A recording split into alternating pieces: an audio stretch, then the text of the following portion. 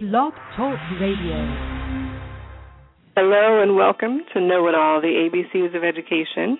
Listen to us live every Tuesday at 10 a.m. or at any time from the comfort of your computer at blogtalkradio.com/knowitall. Here at Know It All, we have candid conversations about education issues that impact your community and real-life solutions to education issues that you face every single day. We aim to make you a know-it-all about education law, policy, and practice. I am your host, Allison R. Brown of Allison Brown Consulting, ABC. I'm a civil rights attorney with expertise in the laws that require equity in public education. Keep up with me at AllisonBrownConsulting.com. Today's show, we're talking about student misbehavior. Student misbehavior in school rises to the level of criminal conduct only on very rare occasions. Lately, though, and increasingly, student misbehavior and even instances of misunderstanding between staff and students are referred to law enforcement officers and the juvenile justice system to handle. My guest today is the wonderfully energetic and incredibly passionate Judge Stephen C. Teske, Chief Judge of the Juvenile Court of Clayton County, Georgia. Judge Teske has developed an innovative protocol that brings together key stakeholders, educators, law enforcement officers, students, and families to reduce law enforcement referrals from schools, and that has been shown to actually increase academic achievement. Good morning, Judge Teske. Thank you so much for joining me this morning. Well, good morning to you, Allison. It's my pleasure to be with you and your audience. So tell us, Judge, how did you decide to address student discipline coming from the schools? Well, what I did is once I realized that, and I looked at the data because I've been on the bench since 1999, and I noticed that we had experienced since placing police on campus back in 95 and 96, 95 in high schools, 96 in middle schools, that we had over a 2,000% increase in referrals to the juvenile court, of which 92% of those were misdemeanor minor offenses, mostly including disrupting public school fights, disorderly conduct. When I say disorderly conduct, because I know your audience is coming from different varying jurisdictions with different definitions, but, the mouthing off and using foul language in a threatening way, and whether toward other students and teachers. And then also obstruction of justice. In Georgia, I'm talking about the misdemeanor type where a police officer on campus says, sees Johnny out of class, says, come here, and Johnny runs off. So it's failure to obey the lawful command of a police officer. But the point is that 92% of those were misdemeanor offenses, and it was clogging up, my court, because most of these cases were not delinquent kids. And what I mean is these were not the kids that scare me within the perspective of being delinquent. Now, the incident on campus may have scared in the moment the teacher, okay, but everything is relative. In terms of the role and purpose of the juvenile court, our job is to protect the community from those kids who scare us versus those kids who make us mad. And I was realizing that as these referrals went up, we back then had that traditional process, as most courts do, and that is you put the kids on probation. And that watered down the effectiveness of our probation officers in watching the high-risk, scary kids. So the bottom line is I just simply use my influence as a juvenile judge in the community, and I convene the stakeholders that are relevant to this issue. For example, the chiefs of police who have officers on school campus, our school superintendent, and I also decided to bring on board our social services, our mental health, because they may, I thought, well, maybe they may have something to offer in terms of how to deal with these kids in lieu of arresting them. And so I started, I started that way, Allison, just bringing everyone together just to talk about the issue. Mm-hmm. Will you explain what your protocol is? Yes. It took us 9 months. So, it wasn't quick and easy. I could have made it quick and easy because in Georgia I do have the authority in the law. I certify all complaints as, whether they should go on formally on a petition. So So I could have done a standing order that said, I'm no longer going to certify these type of complaints coming in from the schools.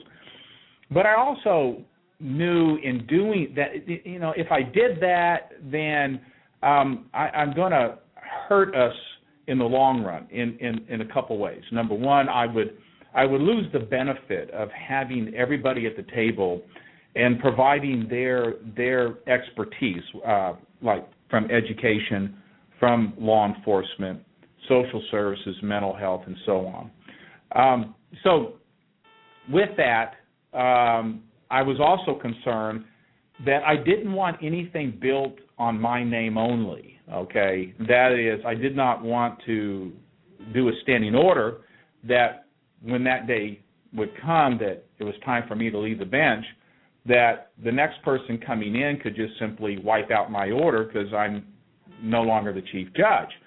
I wanted to change culture here in Clayton County. I wanted people to come together, talk about it, and believe in the product that they would develop.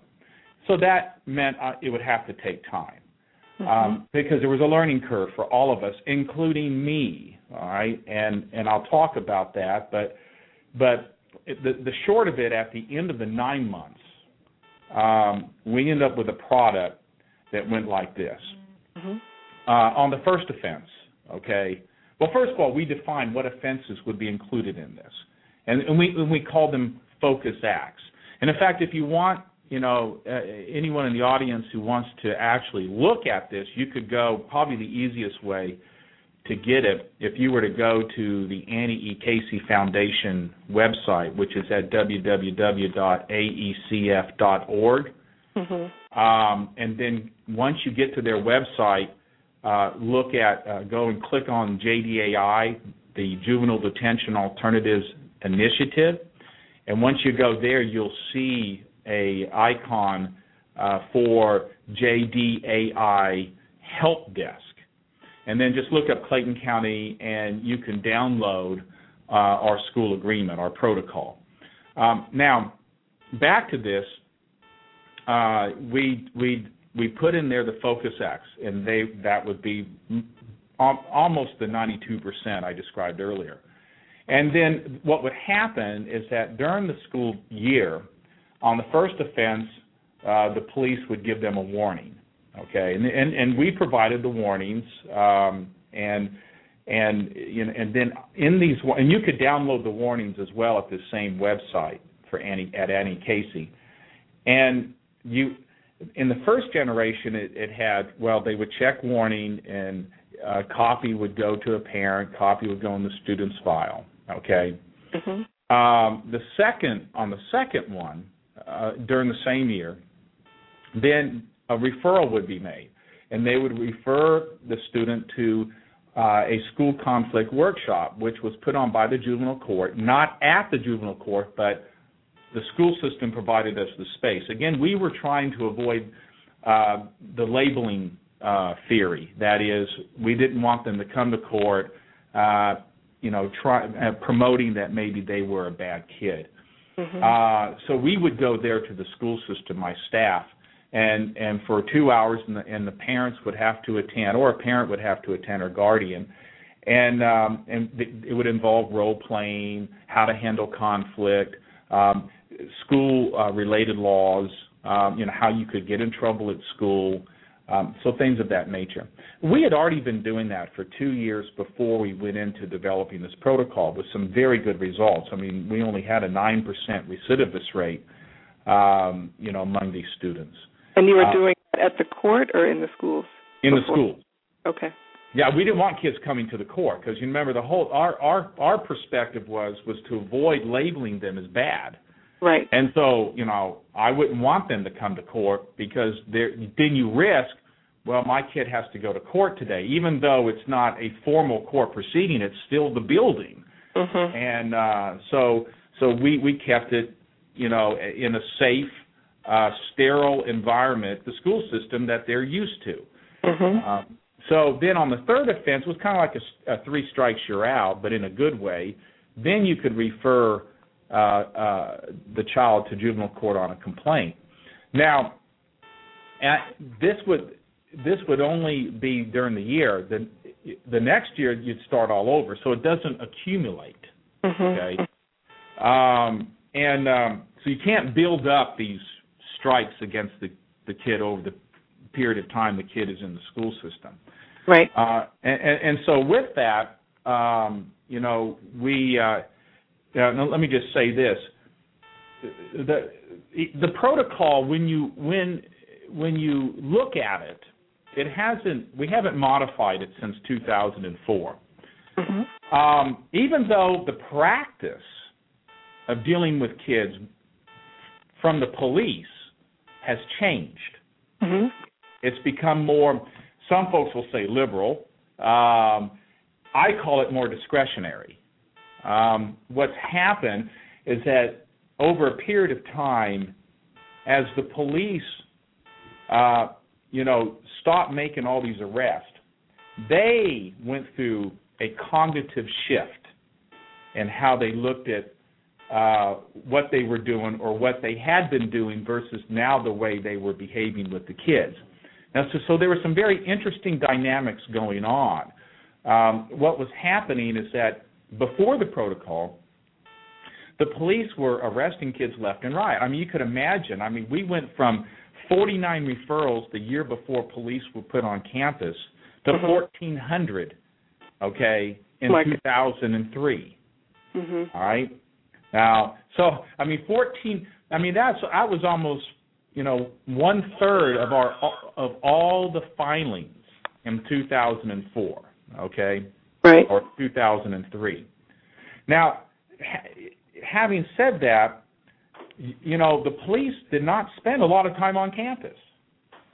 They went in there like, gangbusters, and they just arrested kids left and right. In fact, my intake would often joke about how they got to know the SRO so well because they spent most of their time at intake than they did down on campus, booking kids, okay? Why is that significant? I mean, think about it for a moment. Take a look at the recent tragedy in Newtown, Sandy Hook, okay? If you put police on campus, I mean, you have to ask yourself, why do you want police on campus? I mean, you have to define clear objectives, okay? Because, I'm not here to promote police on campus. I'm not here, okay, to argue against police on campus. What I am saying, okay, is that if a locality decides to put police on campus, be careful.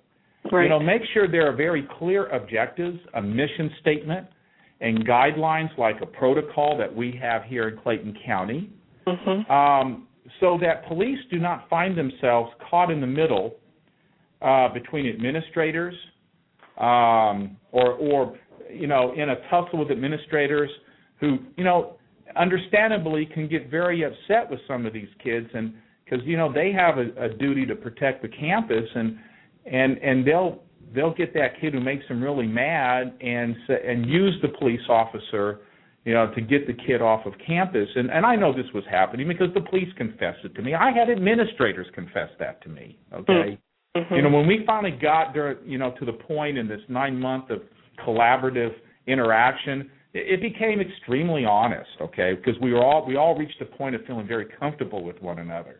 But back to the dynamics and the changing of the dynamics here is that, the police realize now that I'm spending, and now what I'm describing to you is based on the police as they were surveyed and what they shared with us after a couple years.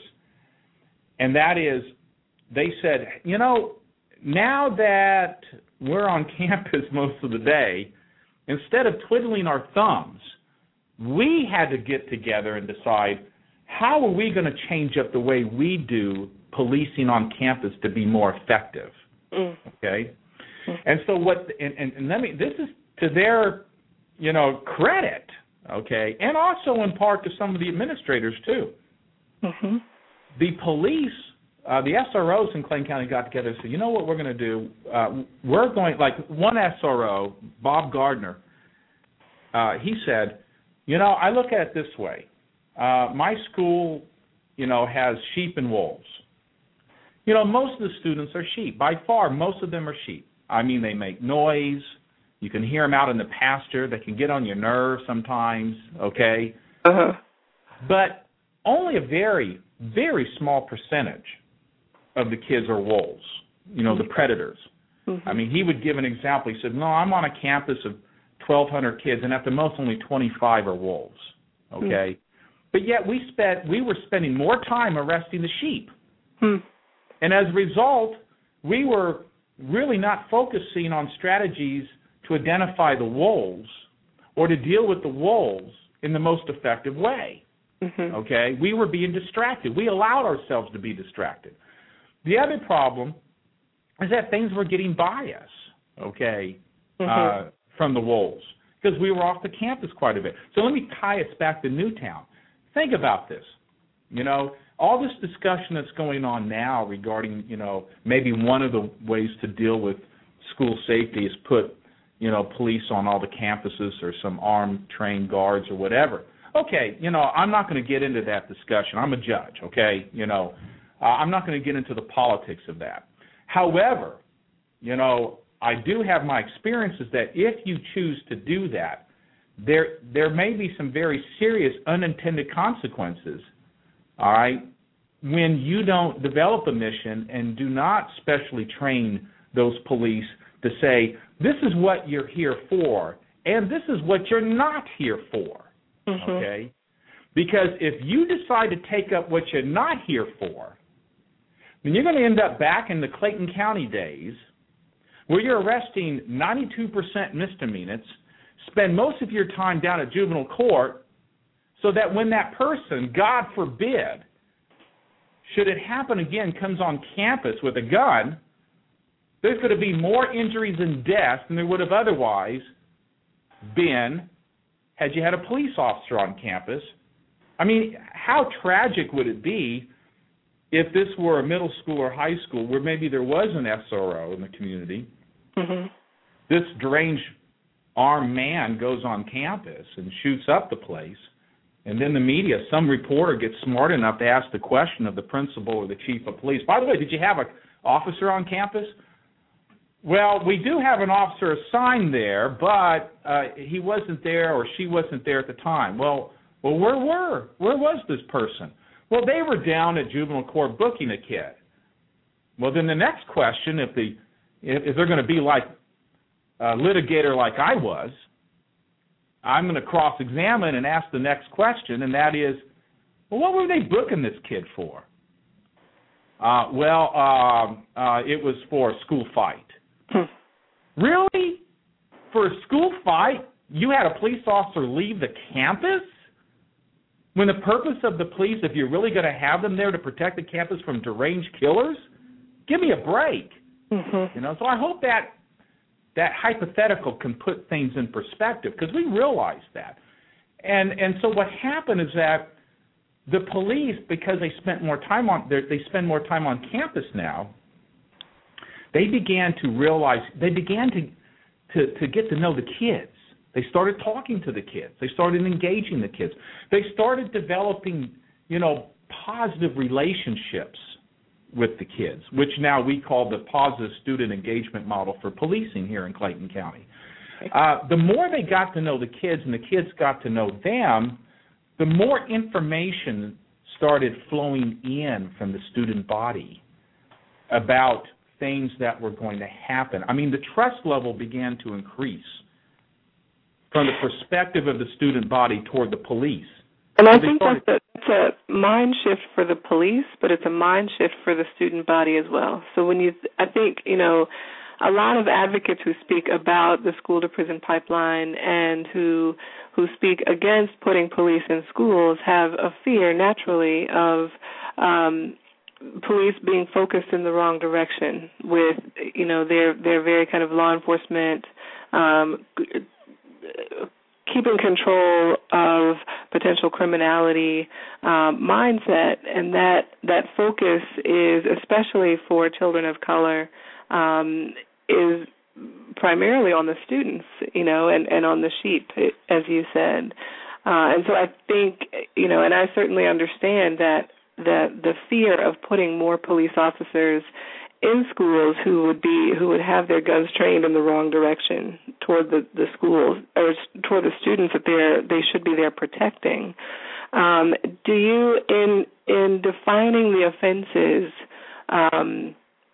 that could lead, the first offense to a warning, second offense to referral, and then third offense, or second offense to the school system conflict workshop, and then the third offense to a juvenile justice referral, are you also defining how police officers who are in schools can be focused on protecting the environment and protecting school culture and being a part of the nurturing system for children who developmentally really need adult support and adult role models in order to feel safe and in order to feel as though they can trust the adults with whom they're interacting enough to share information, as you have described? Are you, as you're defining offenses, are you also defining how officers can work within the system to protect all of the children?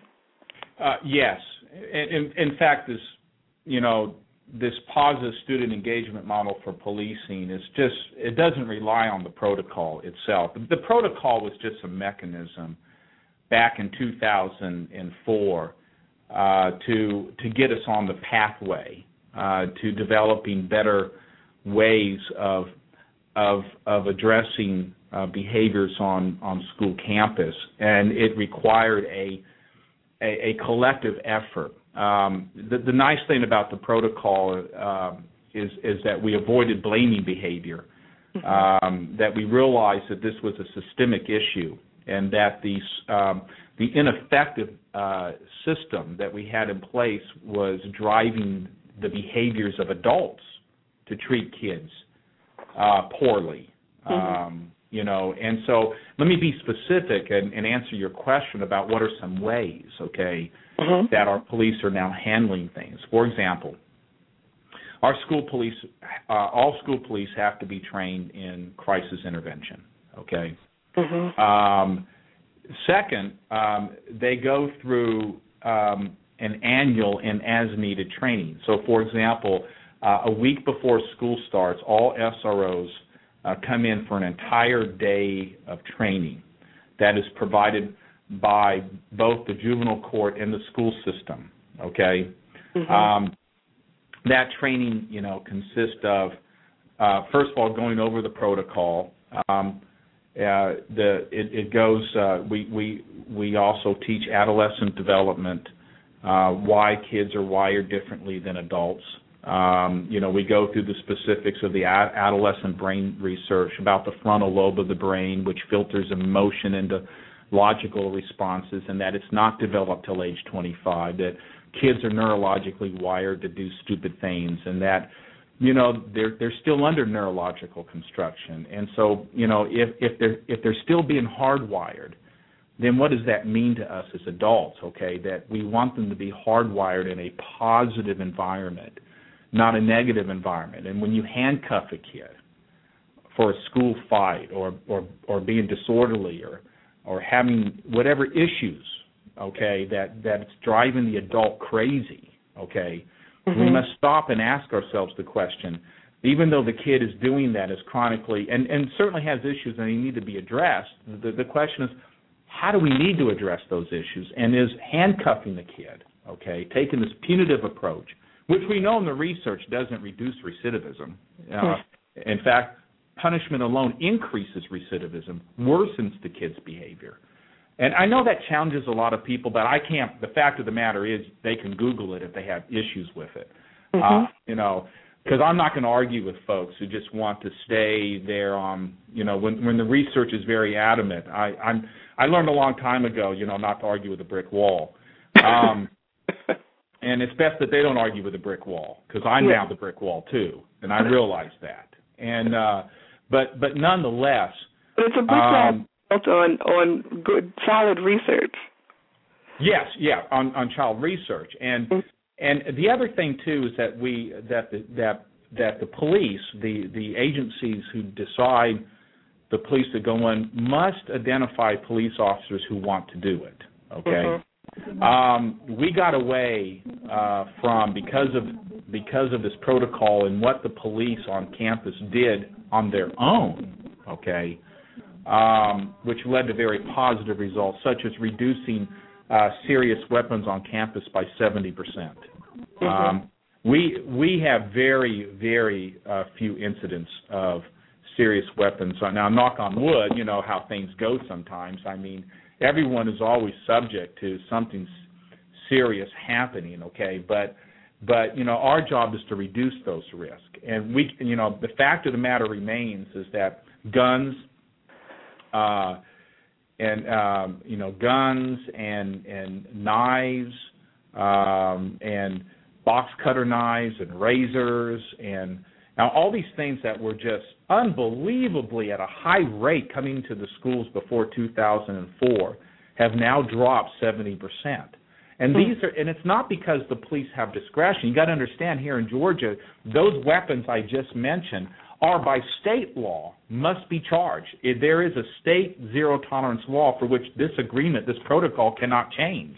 And so, you know, that begs the question. If the police do not have discretion in those offenses, how do you explain a 70% decrease? Well, the police explain it. The kids are telling them before these incidents happen on campus that they're going to happen. And so they then go out and deal with it before it comes in. They will go out to the kid's home, talk to the parents, okay, you know, and stop this stuff. So now with that, bear in mind, back to, you also have to have an officer who has a mindset, who's mindful.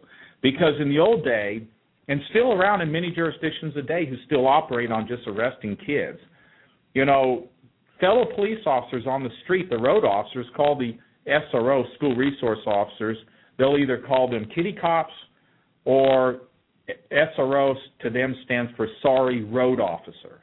Okay? You know, and the appeal that I make to police who may still be stuck on, well, I still think I have to make an arrest if I see a school fight. Really? I mean, you mean to tell me you went through your 8, 10, whatever weeks of training to be a certified peace officer, to qualify on the gun range, to go through mechanics of arrest. And you have to understand, folks, I was a certified peace officer myself, 10 years on the streets of Atlanta, okay? I've made many arrests. I've seen a lot of stuff, okay? So I've been there and I've done that. And I'll tell you what, I can speak firsthand and say, you know what, if I was put in that position after all that training and now I'm relegated to arresting kids on school fights, I'm sorry, that would be humiliating for me, okay? And so instead, our school police are now credited in our county with solving more crimes, including murder, than any other division of the police department, okay? Because kids are not only sharing things that are about to happen on campus, but you need to understand something, folks. It's like Lieutenant Mark Richards, a former veteran SRO and the supervisor of the SRO unit, said, you know, schools are a microcosm of the community, he said. If you want to know what's going on in the community, talk to the kids. But you got to get them to talk to you. Because, you know, what happens over the weekend? The kids are bringing it to school Monday morning. They're talking about it. But they're not going to just open up to adults if they don't trust the adults. You know, I mean, we have example after example after example of trap houses, that is where, you know, drugs were being sold out of, you know, all based on information coming from students. Now, of course, students are never put on a search warrant.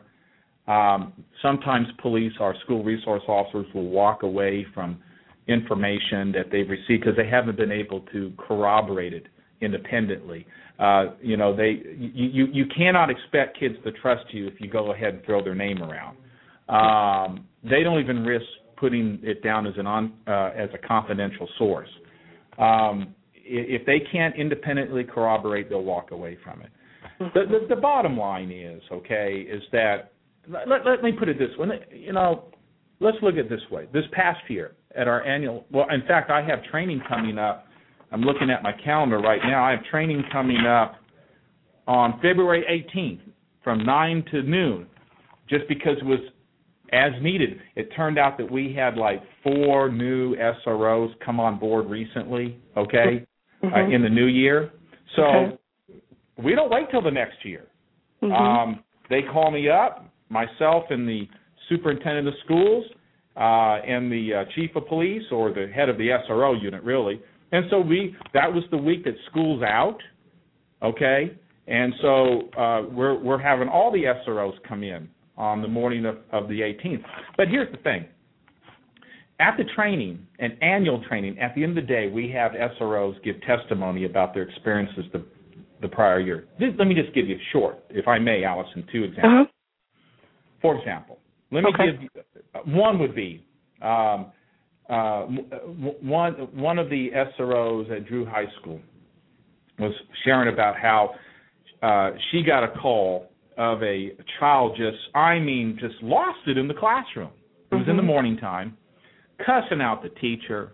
From the teacher's perspective, if I were the teacher, it'd scare the heck out of me. So she goes down there. Now, in the old days, before the protocol, the SRO would have just cuffed the kid, and just put the kid in the patrol car and bring the kid down to juvenile court. What they do now is that, no, she handled the child. She put her hands on the child because the child wouldn't come. She refused. She had to take the child, take the child on down to her office, sat the child down, because, they use crisis intervention skills. And come to find out after talking, this child had no breakfast, had no dinner the night before, Right. This child really did not have, a history of doing this, Come to find out, there were concerns about the supervision of the child, after following up with the teacher or other teachers, that there were some issues about, how the child was dressed during wintertime, so forth and so on. So we now have this big question: is there some neglect going on here? Right. What's going on? So, instead, the SRO took the child to the cafeteria, fed the child, talked to the principal, who talked to the teacher, let the child back in the class. Child was fine, no problem. Referral was made to follow up on the home, Another story. Now, that's just the light version. Let me give you a heavy version, what happened last year. Right. Over at Morrow High School, the SRO gets another call. Again, it was a young lady. This time she's throwing the chairs at the teacher, threatening to kill the teacher, right? So now on this one, she had to come in. She did have to cuff the child, right? Because she was so unmanageable. But instead of putting the child in the patrol car, took the child down to the office, calmed the child down, took the cuffs off the child. This took about an hour and a half, But using crisis intervention skills, the child finally broke down, stating she was being raped every week by her mother's live-in boyfriend. I don't know about y'all who's listening, but, unless you've lived that and you've been raped, and you're 15 years old, I think you might want to cut her a little slack, Maybe you might want to stop and ask why. And that's how it started. This SRO said, it just started with me by looking at her with a very calm voice and saying, Susie, why would you do and say such horrible things to this teacher? When are we going to stop and slow down and just start asking the right questions? I think that's a very, and I saw you give very powerful testimony on December 12th before the Senate during the first ever Senate hearing on the school to prison pipeline, and I think you you could have heard a pin drop when you told that story, and I think it's a very powerful story about why we have to stop and listen to children. I want to play a clip. The phone lines are now open for listeners who want to call in and ask questions or provide comments. Our call-in number is 347-202-0911. Again, that's 347-202-0911. I'm going to play a couple of clips. The first is a student named Jamisha. And she's speaking on, it's a very, very short clip, but she's speaking on exactly what you've touched on, and that is that children may be going through something. And, as you've said, children developmentally aren't finished. They're not done baking until they're about 25 years old. And so we have to, as adults, really stop and ask questions of children and get them to learn to express themselves effectively. And so Jamisha is a student in Chicago, and she's speaking with a group called Fearless Leading by the Youth and the Juvenile Justice Think Tank. Let's listen. Yeah. What do you think we should be doing? I think you should talk to the youth and try to see where their pain is coming from, or what did they do to make them get in trouble as much, because they probably have stuff on their mind and stuff, and you just take it as they just being the people just take it as them just being an ignorant or disrespectful kid when they probably have more problems than that. So I think you shouldn't just put days on them or get them suspended for something they probably don't know what's going on. It's probably a record behind that. And I think what Jamisha is saying is very compelling, and once we take a step back and we take a deep breath and we recognize that children are children and they're human beings and they have to be treated as such, and we have to, in everything that we do with children, make sure that we are encouraging their development in a healthy way. Exactly what you said, once children understand that they can trust the adult who's addressing them, then who knows what we can uncover and how we can really build toward creating positive citizens who want to contribute and who want to give back in the very same way. I'm going to play one more clip, and this is a student named Devante, who is also from Chicago and is also speaking with the Fearless Leading by the Youth Group and the Juvenile Justice Think Tank. Let's listen to Devante.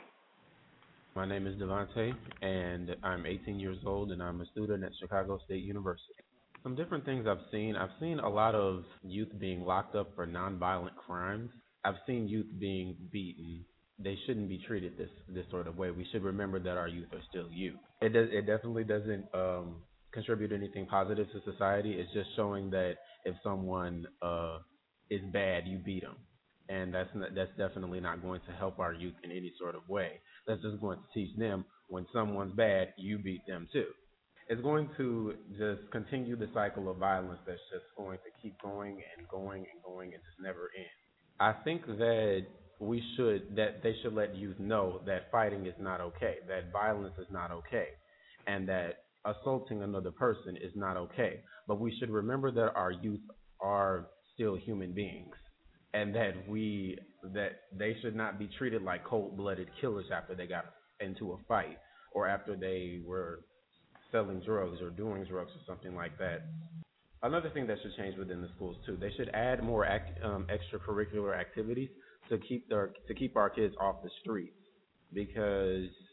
and they should advertise these extracurricular activities in a positive way. They shouldn't just throw them out there and say, if you do it, you do it. If you don't, you don't. They should try to push our kids and motivate them to want to get into these extracurricular activities. I think that what they could definitely do with the police situation, there are some police officers that are gang affiliated and that are selling drugs and that are being brutal to our youth. I think they should have background checks, more solid background checks on these police officers, because a lot of them are just like, they sign up to be a police officer and hey, that's the end of the story. And I think that other police officers need to stop taking the words of police officers as if it's the word of God or something, because some of these police officers make up ridiculous stories about some of the youth and about some of what these people who they stop on the side of the road and they try to drive away, they'll shoot them and kill them and shoot them down. Some of them, they just tell these ridiculous stories, and it's a problem. So we should make sure that those people are not in our police forces. And Judge Teske, this is a significant undercurrent, this idea of mistrust between communities, particularly communities of color, and law enforcement. And, you know, I was in the audience during the Senate hearing, and I did cringe a little when I heard you answer yes to a question from one of the senators about whether there should be police in schools. But I understand, and I think that my work at the Department of Justice and since then has certainly made me lean toward saying no, absolutely not to more police in schools because of this undercurrent, this mistrust between communities of color and police officers, and just the idea that within that context there could be more of a police presence and more police equipment in schools that perpetuate this idea of criminality in and among children, particularly black children and Latino children in this country, is very unsettling. And so but I will admit that, you know, that is probably, to say no, absolutely not to police in schools is probably the easiest thing, and the easiest thing is not always the best thing. And so on the spectrum of political will, you know, with no police in schools on one end and police armed to the teeth in every school at the other end, I think that your protocol is probably in the middle and is middle ground for advocates and others who are currently debating this issue. What are your thoughts? Well, yeah, and of course, you know, keep in mind that, because I'm looking right now at the United States at the Senate testimony. They sent me a transcript, and you know, just keep in mind that you know, when Senator Durbin had asked the question, you know, my answer was qualified. It was relative. You know, his question was around, you know, targeted my protocol. You know, now my response was qualified. That, as I said earlier, you know, in my presentation here, that, you know, if you put police on campus, they must, you know, meet criteria, and there must be a written protocol. There must be there must be those restrictions, so that you develop a type of specialized policing on campus that is positive towards students. Okay, see, here's the thing. What I offer depends upon where everybody is in the spectrum on the ideological scale. You know, if you're in the far right and you think the kids ought to be, you know, regardless or for the most part should be treated that way punitively, you're not going to like what I have to say, okay? If you're on the far left, okay, and you don't want police on campus at all, you're not going to quite like everything I have to say.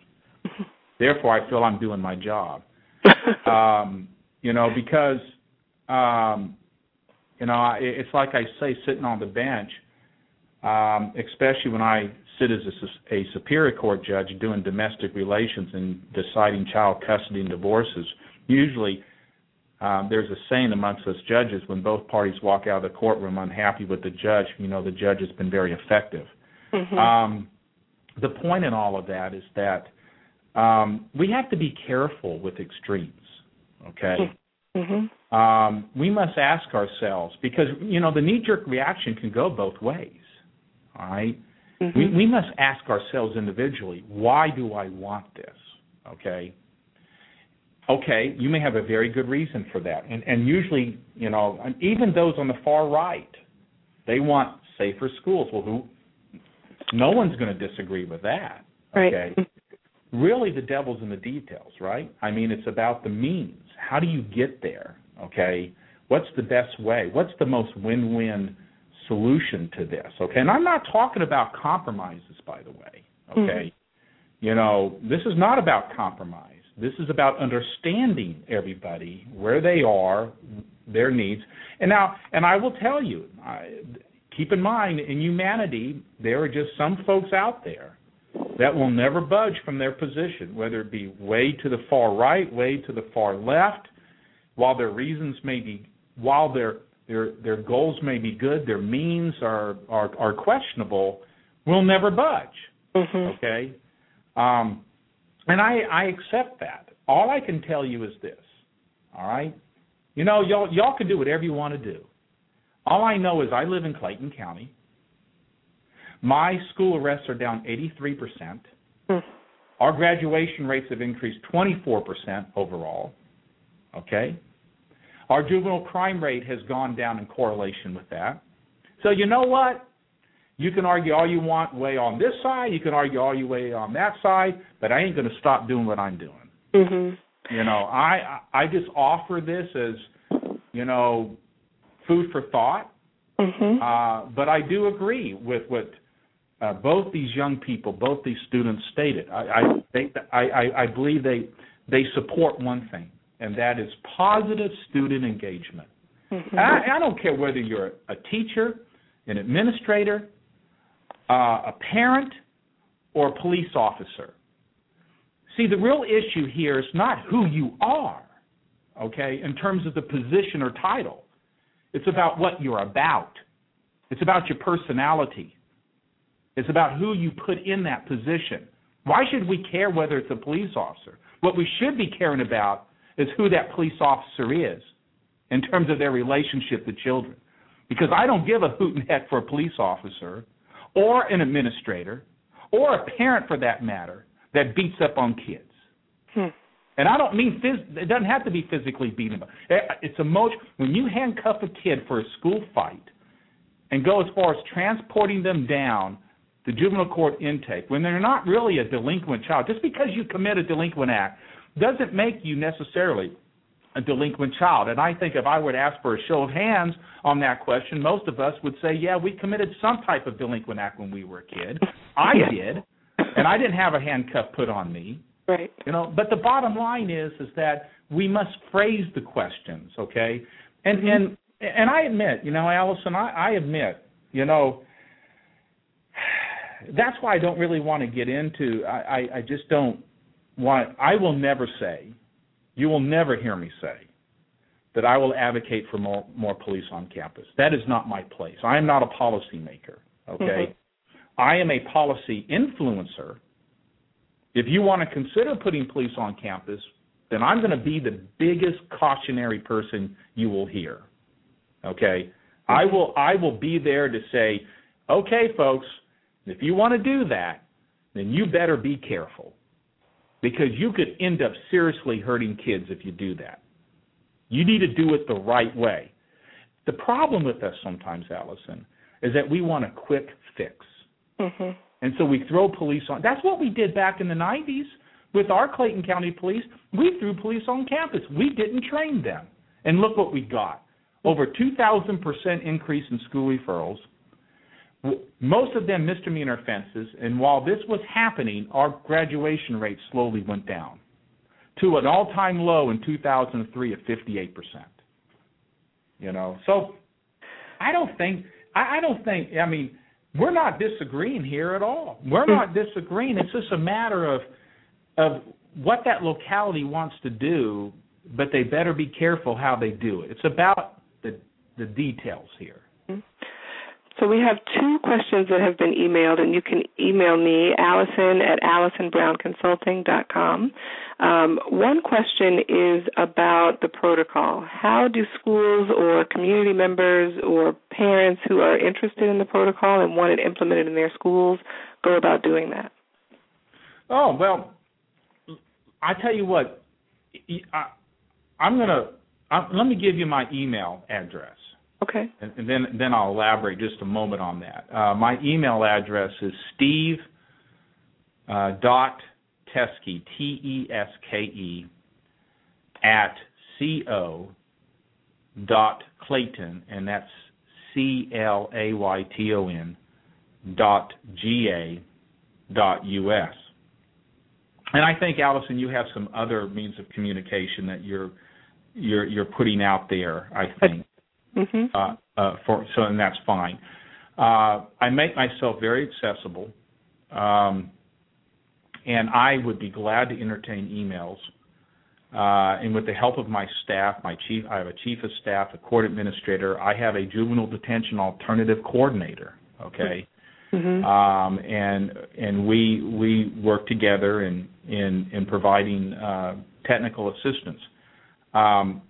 Let me share with you that there's a number of ways this can happen. It can happen informally, just by conversation, going back and forth, or depending upon your locality and whether or not you want to get into developing a protocol, getting the stakeholders together.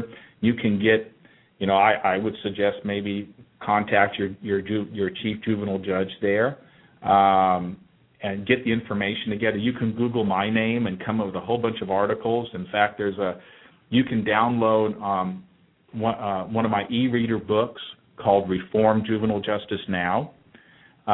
It's only $4.99. I don't get the money. I donate that back to juvenile justice, and it's not like it's going to be a bestseller anyway. But but the point is it's for things like this with a targeted audience who's very interested. There's a chapter in there on school to prison pipeline. Okay, and so you can put together some of this stuff. And you email me, I can send you a PowerPoint. But you could take it to the juvenile judge there and ask the juvenile judge, would you be willing to look at, do you think we have an issue like this in our community? And now remember this, the judge may say, well, I don't hardly see those in my court. Well, what that means is that, it very well could mean, I don't mean absolutely, but it could mean that, or most likely means that judge is doing a very good job of diverting those cases away from coming into his or her court. It doesn't mean, though, that the number of referrals have stopped coming to the court. It just means that he or she's done a good job with the intake. But here's the issue.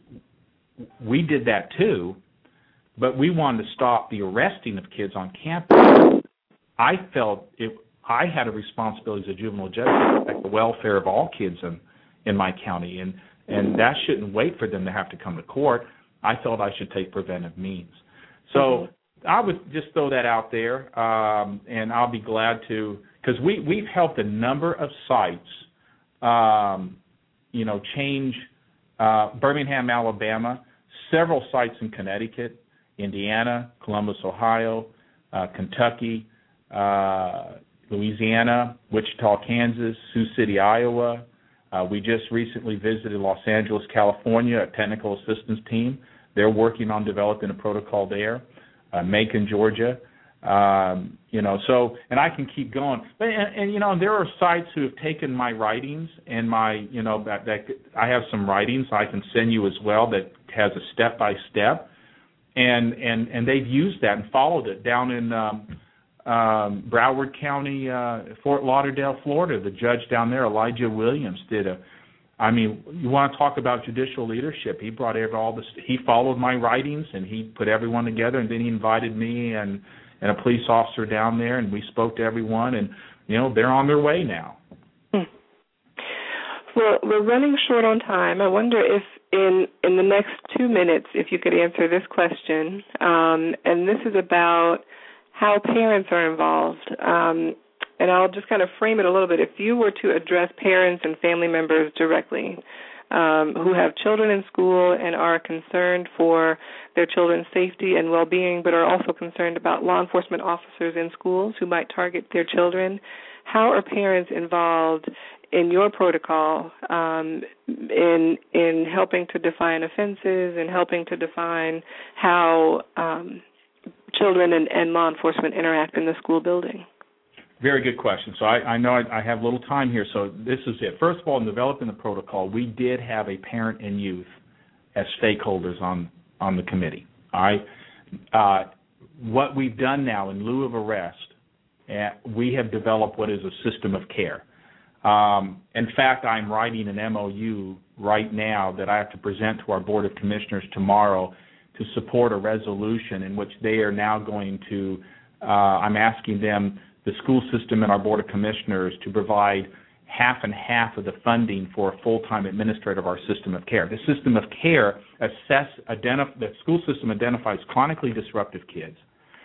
They are then referred with their families to the system of care. The system of care has clinical providers who then assess these kids and families regarding why is the kid chronically disruptive and develops a treatment plan.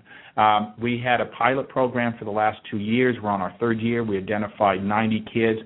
The CAFA scores show an 83% improvement in their behavior. There's been a 23% increase in their reading and in math skills. And I can keep going with that, but I don't have enough time. And parents are involved, okay? You must have a holistic approach, but it's a positive approach.